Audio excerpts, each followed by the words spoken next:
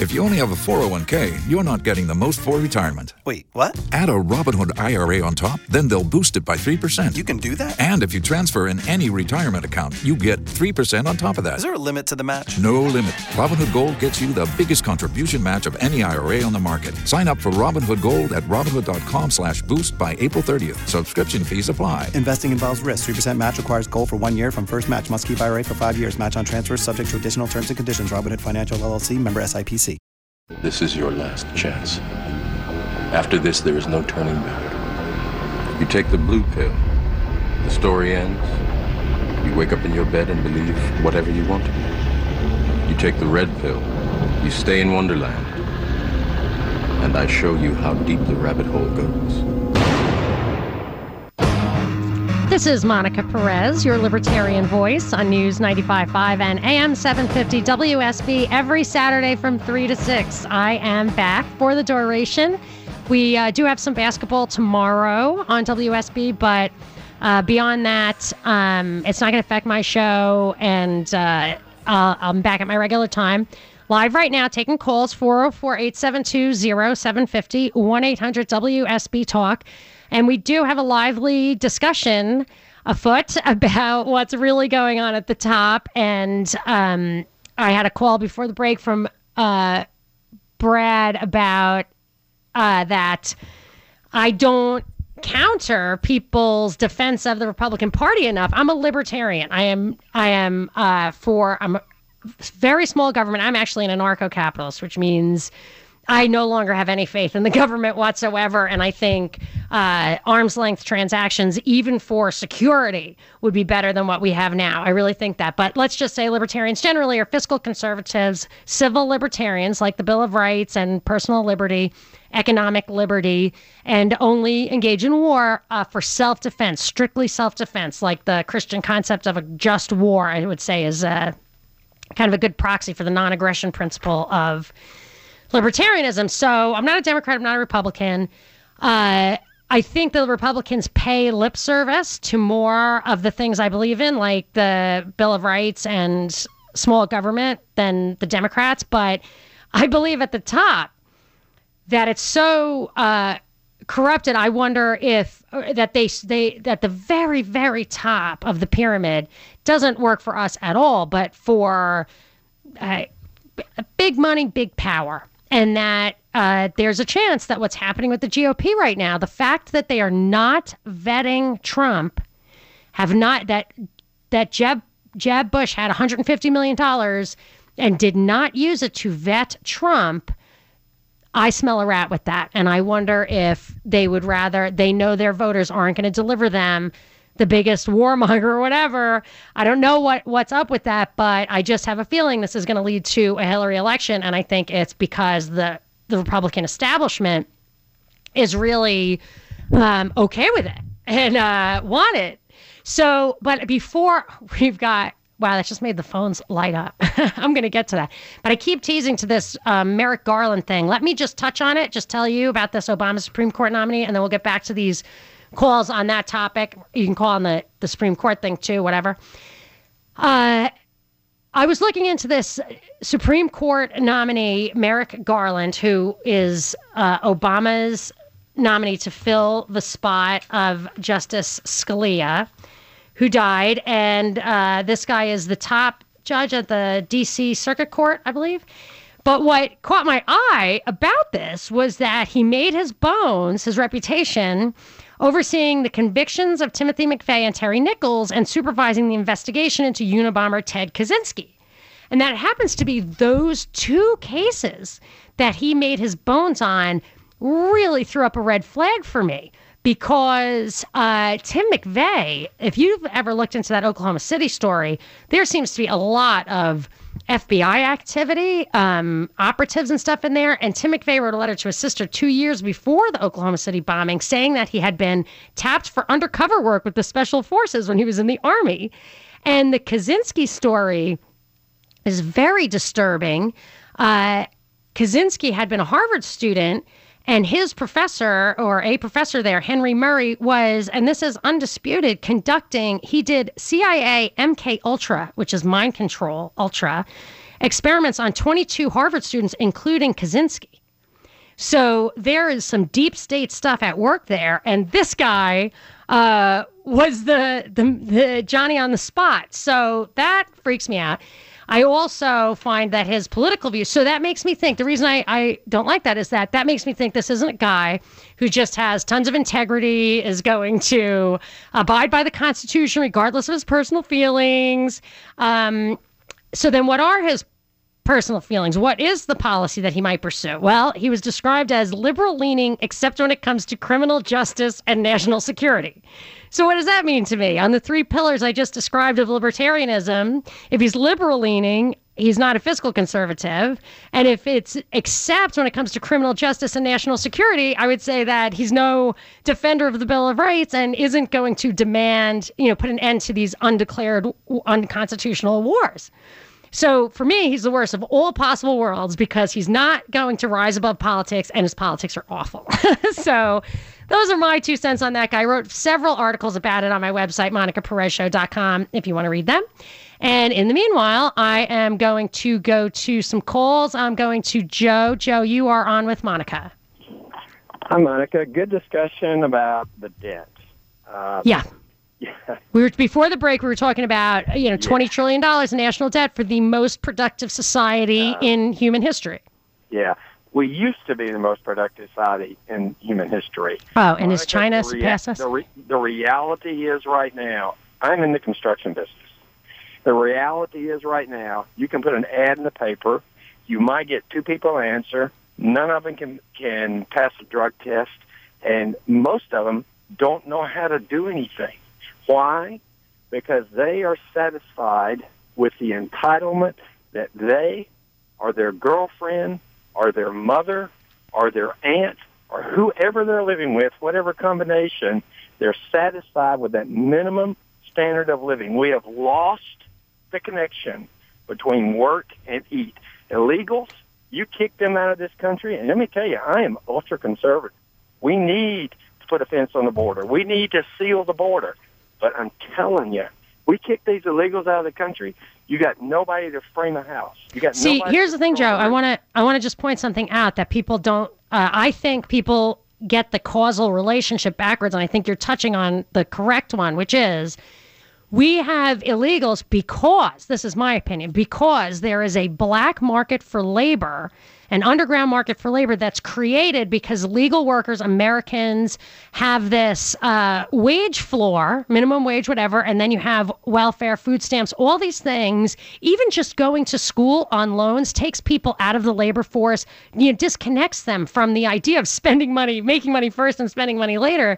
That you create this huge vacuum that draws in outside labor because there's this floor under which Americans won't work. And I will take it one step further and say, I think it's intentional. When I read a book, or I'm reading through a book called The Deliberate Dumbing Down of America, and if you dig into the education in this country, you can find actual statements or plans or whatever where the guys want to disconnect us, like you say, from, they want technicians. They like STEM, science, technology, engineering, and math. They want technicians, but they don't want people who will fight for the country, will understand the philosophical or political philosophical framework for getting ahead and human dignity and all the things that you're talking about. And in the end, if there's civil unrest or whatever, people who don't know how to do anything aren't going to put up much of a fight. I don't pay low wages, $15 an hour. That is not a lot. Yeah, no, illegals, I looked, they get an average of, the average income for an illegal immigrant who works is like $22,000. It's not minimum wage. It's not the minimum wage. It's the fact that people won't take the jobs if they don't pay as much as the welfare floor. I will say one last thing. We have lost the connection between work and eat. Thank you for your time. Yes, that is worth emphasizing, Joe. It would be nice. It's a disservice to people, and I actually think that minorities have been targeted for that. It's a disservice. It makes you impotent to not be able to take care of yourself, and makes you weak and desperate and dependent. It's not a good, this welfare state for able-bodied people is, I think, really hurts us. I'm going to Sean in Douglasville. Hi, Sean. You're on with Monica. Hey, Monica. I called to talk about the debt. Go. I wanted to make a quick comment about what Joe had just said. Yeah. As far as immigration. One thing, any wall you build to keep people out can be used to keep people in. And I think everybody needs to think about that. Ron Paul said that once, like in a debate. I was like, man, who's saying that? It's utterly true. And the whole problem with immigration is going back to the globalization effort that's taken place. And if people want to know what's going on with immigration, look into globalization.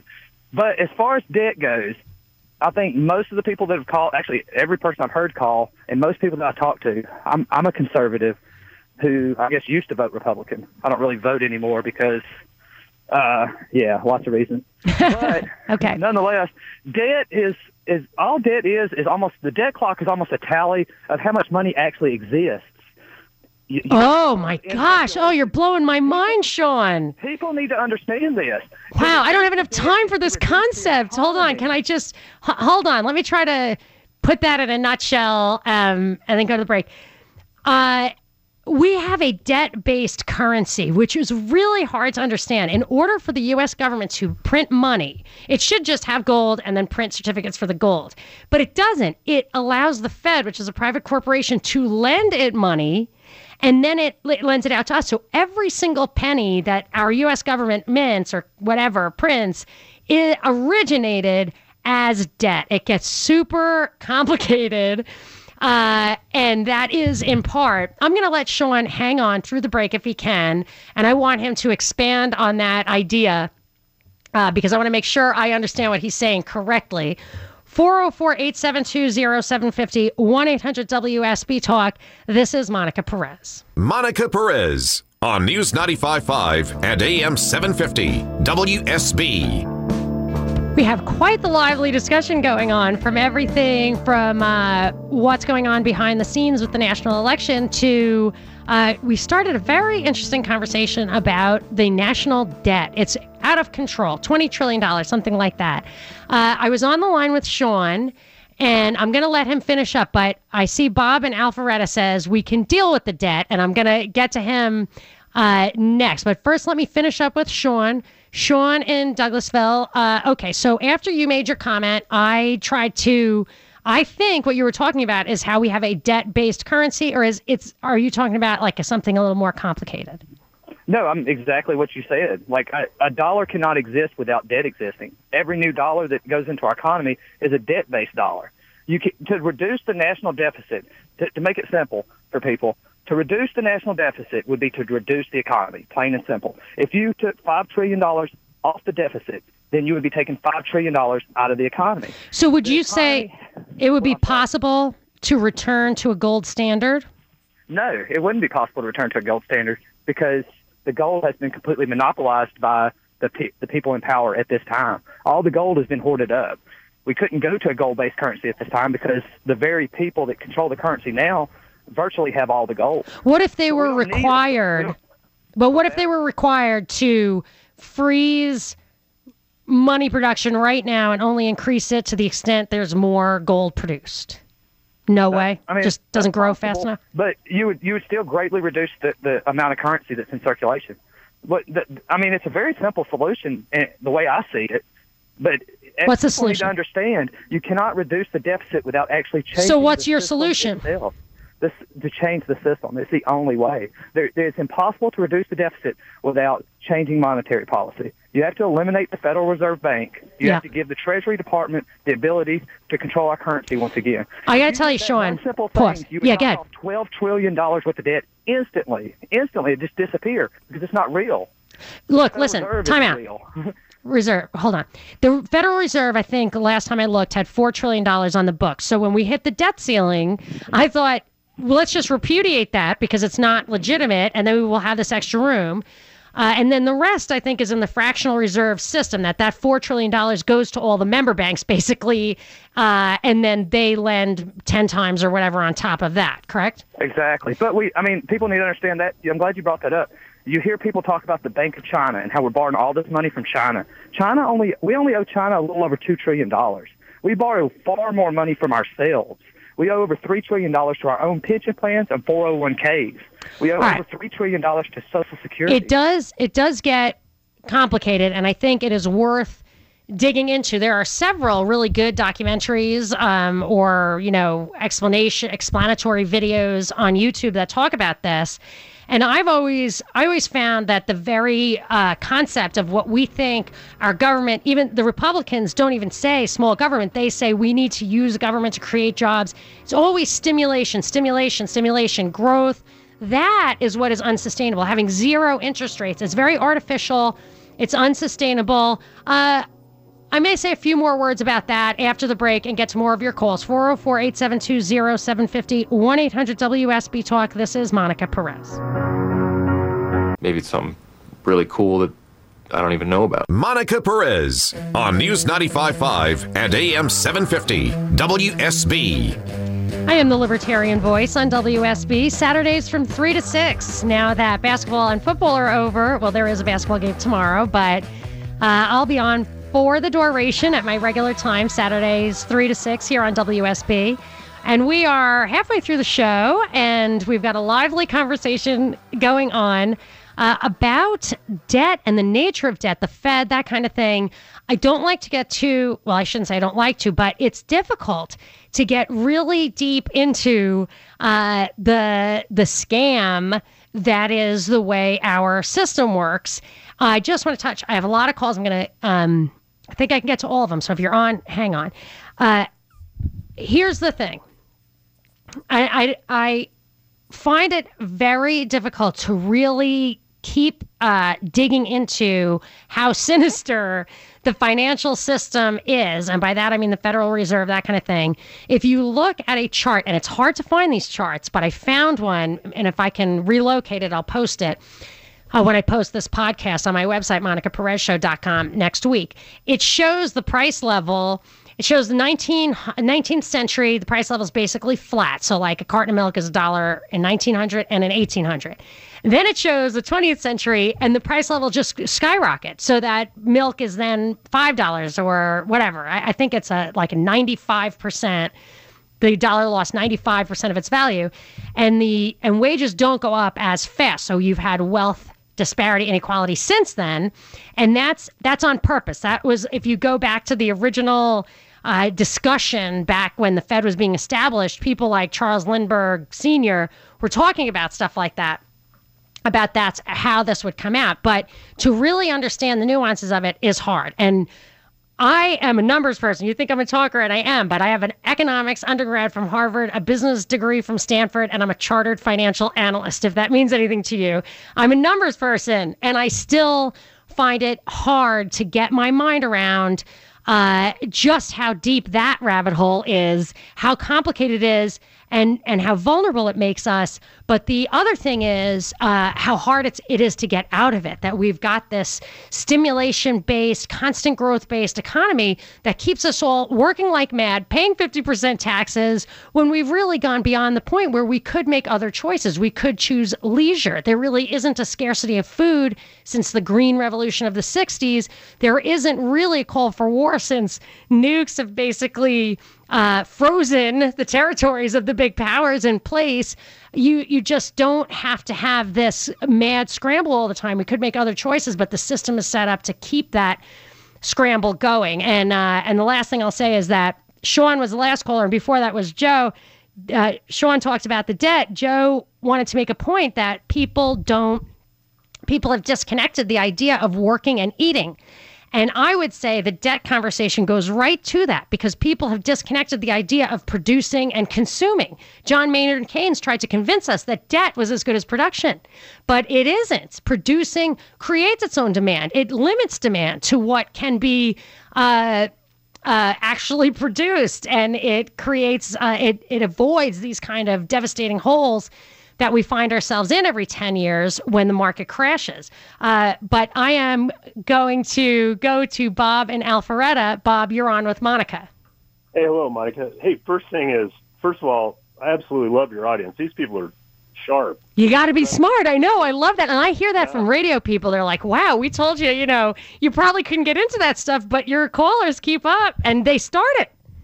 It's amazing. I was going to, first of all, two things. One is, I agree with your positions 100%. I'm military. I've worked for 2 Fortune 500 companies.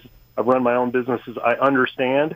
And what you're saying is 100% correct. Yes, we have to disconnect from the way we're currently doing our banking because it's a disaster. Fractional reserve currency, once a guy gets his head wrapped around that, once he gets his head wrapped around everything that's created through debt, then you clearly understand. Problem is, everyone that suggested that either gets marginalized or dead.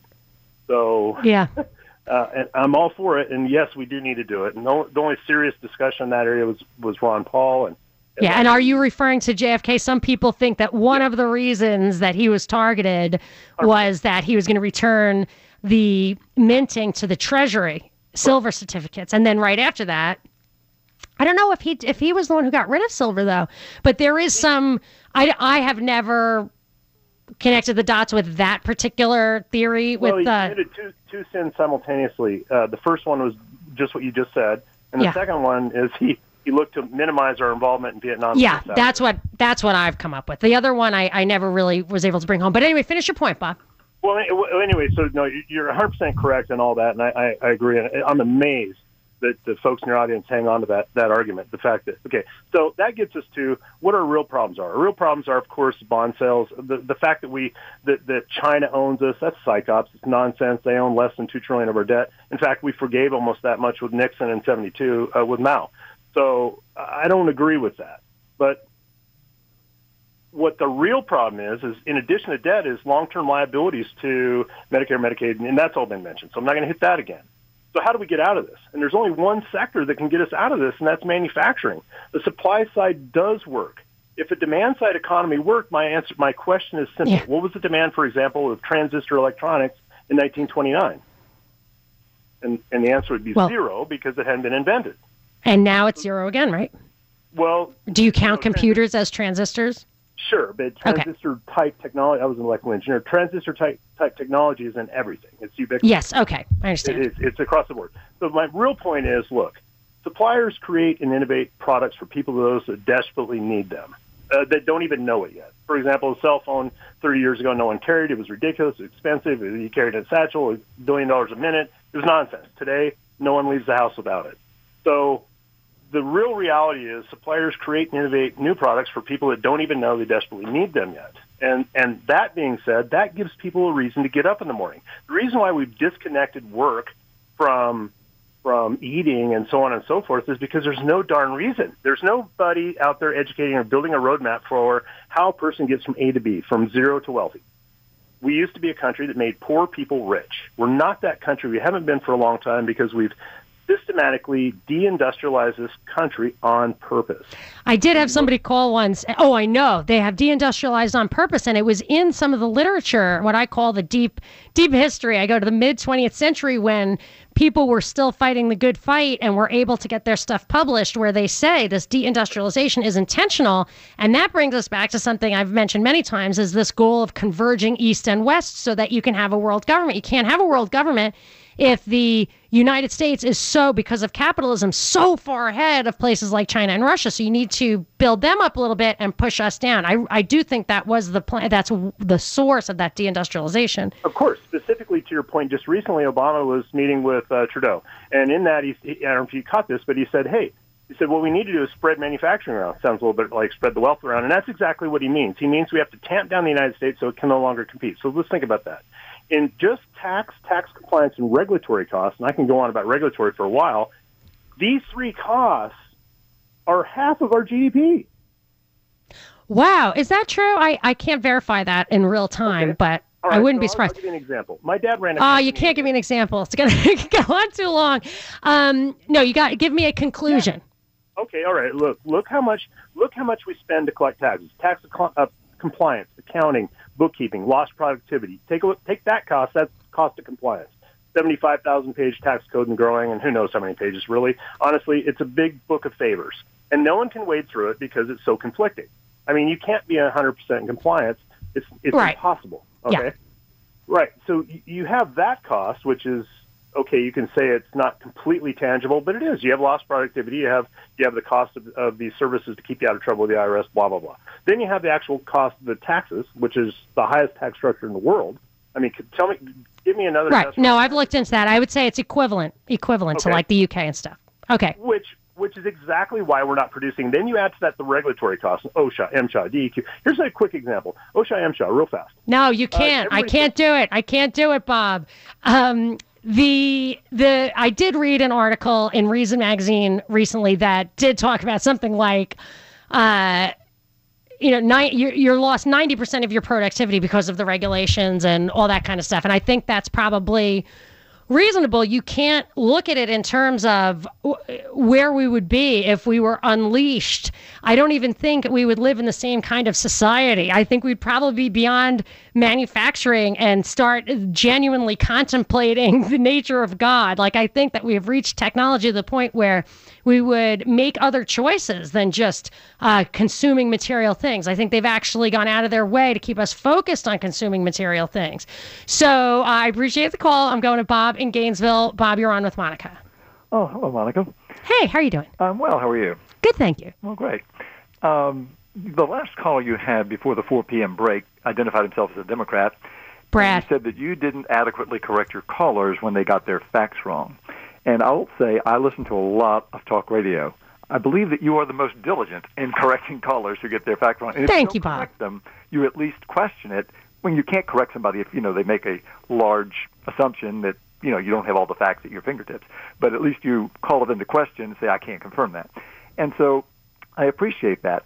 But Mr. Fact Checker made claims that were totally false. Oh, that's nice. Thanks, Bob. He said, I appreciate that. George Bush started Medicare, and you very discreetly corrected him and said Medicare Part D, which he did not respond to.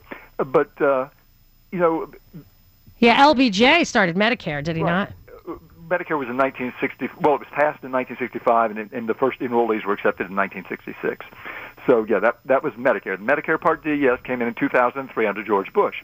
But then he says that it was responsible for half of our national debt. The national debt's over $19 trillion. Well, as you've been rounding it off to $20 trillion, so that would be $10 trillion. I don't have the latest figures, but the last thing that was published by the government, the General Revenue page of the Medicare Trustees Report, the first 9 years of Medicare added $318 billion to the national debt. So that's like, $30 billion a year. And the same report projects that it's going to be $852 billion over the next 10 years. So, we're looking not 50% of the national debt, but closer to 2.5% of the national debt. So you corrected his first claim that it was George Bush who started Medicare, and I'm correcting his second claim that it's half of the national debt. Yeah, no, what I do think is a lot of the national debt is Social Security and a lot of those things, but you can look at the national debt. A lot of it, only a small amount of it is what I would consider to be legitimate. Most of it is these wealth transfers, and they're just so inefficient because if you actually just took that sum and divided it by the number of people in this country, every single person would be above the poverty level. Really do that math. It's pretty crazy. 404-872-0750, 1-800-WSB Talk. This is Monica Perez. Monica Perez on News 95.5 and AM 750 WSB.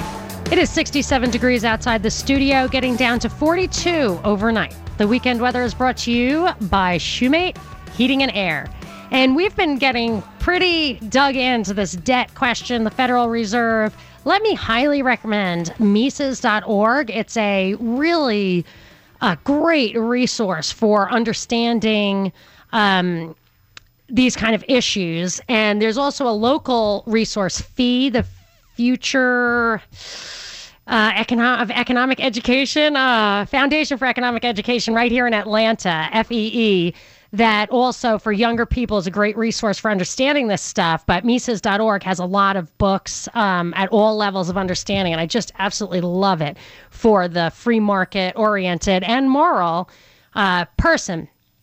I am going to, let me just make a quick talk to John and Clark. John, you're on with Monica. Yes, ma'am. It's Clarksville. I just really got upset when you took the call from this Brett, and he started attacking the Republicans as being just as much responsible for the debt issue. And I have to tell you, I made a conscious decision when I was in college during the Vietnam Year Wars, when it was very impressive to be a Republican. I became a Republican, and the thing that drew me to be a Republican was the concept, the principle that they've always espoused. The government espoused. I'm sorry? Espoused is different from employed. You know what I mean? I think they've changed. I think they say it. I don't think so. The problem has been the elected officials. When they get to Washington, we send them up there. We tell them not to spend the money. And then when they get to Washington, something's in the water up there or whatever that they don't hold to what we send them up there to do. Yeah, and that's really all I'm saying. I absolutely 100% believe that Republicans... voters are the ones who want fiscal conservatism. They're the ones who gave birth to the Tea Party. They're the ones who supported Ron Paul. They're the ones the establishment's worried about. They're disgruntled because they have this cognitive dissonance. They can't understand why they vote for this, and they never, ever get it. We can continue that conversation. Jesse's been on hold for a while. Want to tell me about why people aren't able to pass drug tests anymore. 404-872-0750, 1-800-WSB-TALK. This is Monica Perez. If you only have a 401k, you're not getting the most for retirement. Wait, what? Add a Robinhood IRA on top, then they'll boost it by 3%. You can do that? And if you transfer in any retirement account, you get 3% on top of that. Is there a limit to the match? No limit. Robinhood Gold gets you the biggest contribution match of any IRA on the market. Sign up for Robinhood Gold at Robinhood.com/boost by April 30th. Subscription fees apply. Investing involves risk. 3% match requires gold for 1 year from first match. Must keep IRA for 5 years. Match on transfers subject to additional terms and conditions. Robinhood Financial LLC, member SIPC.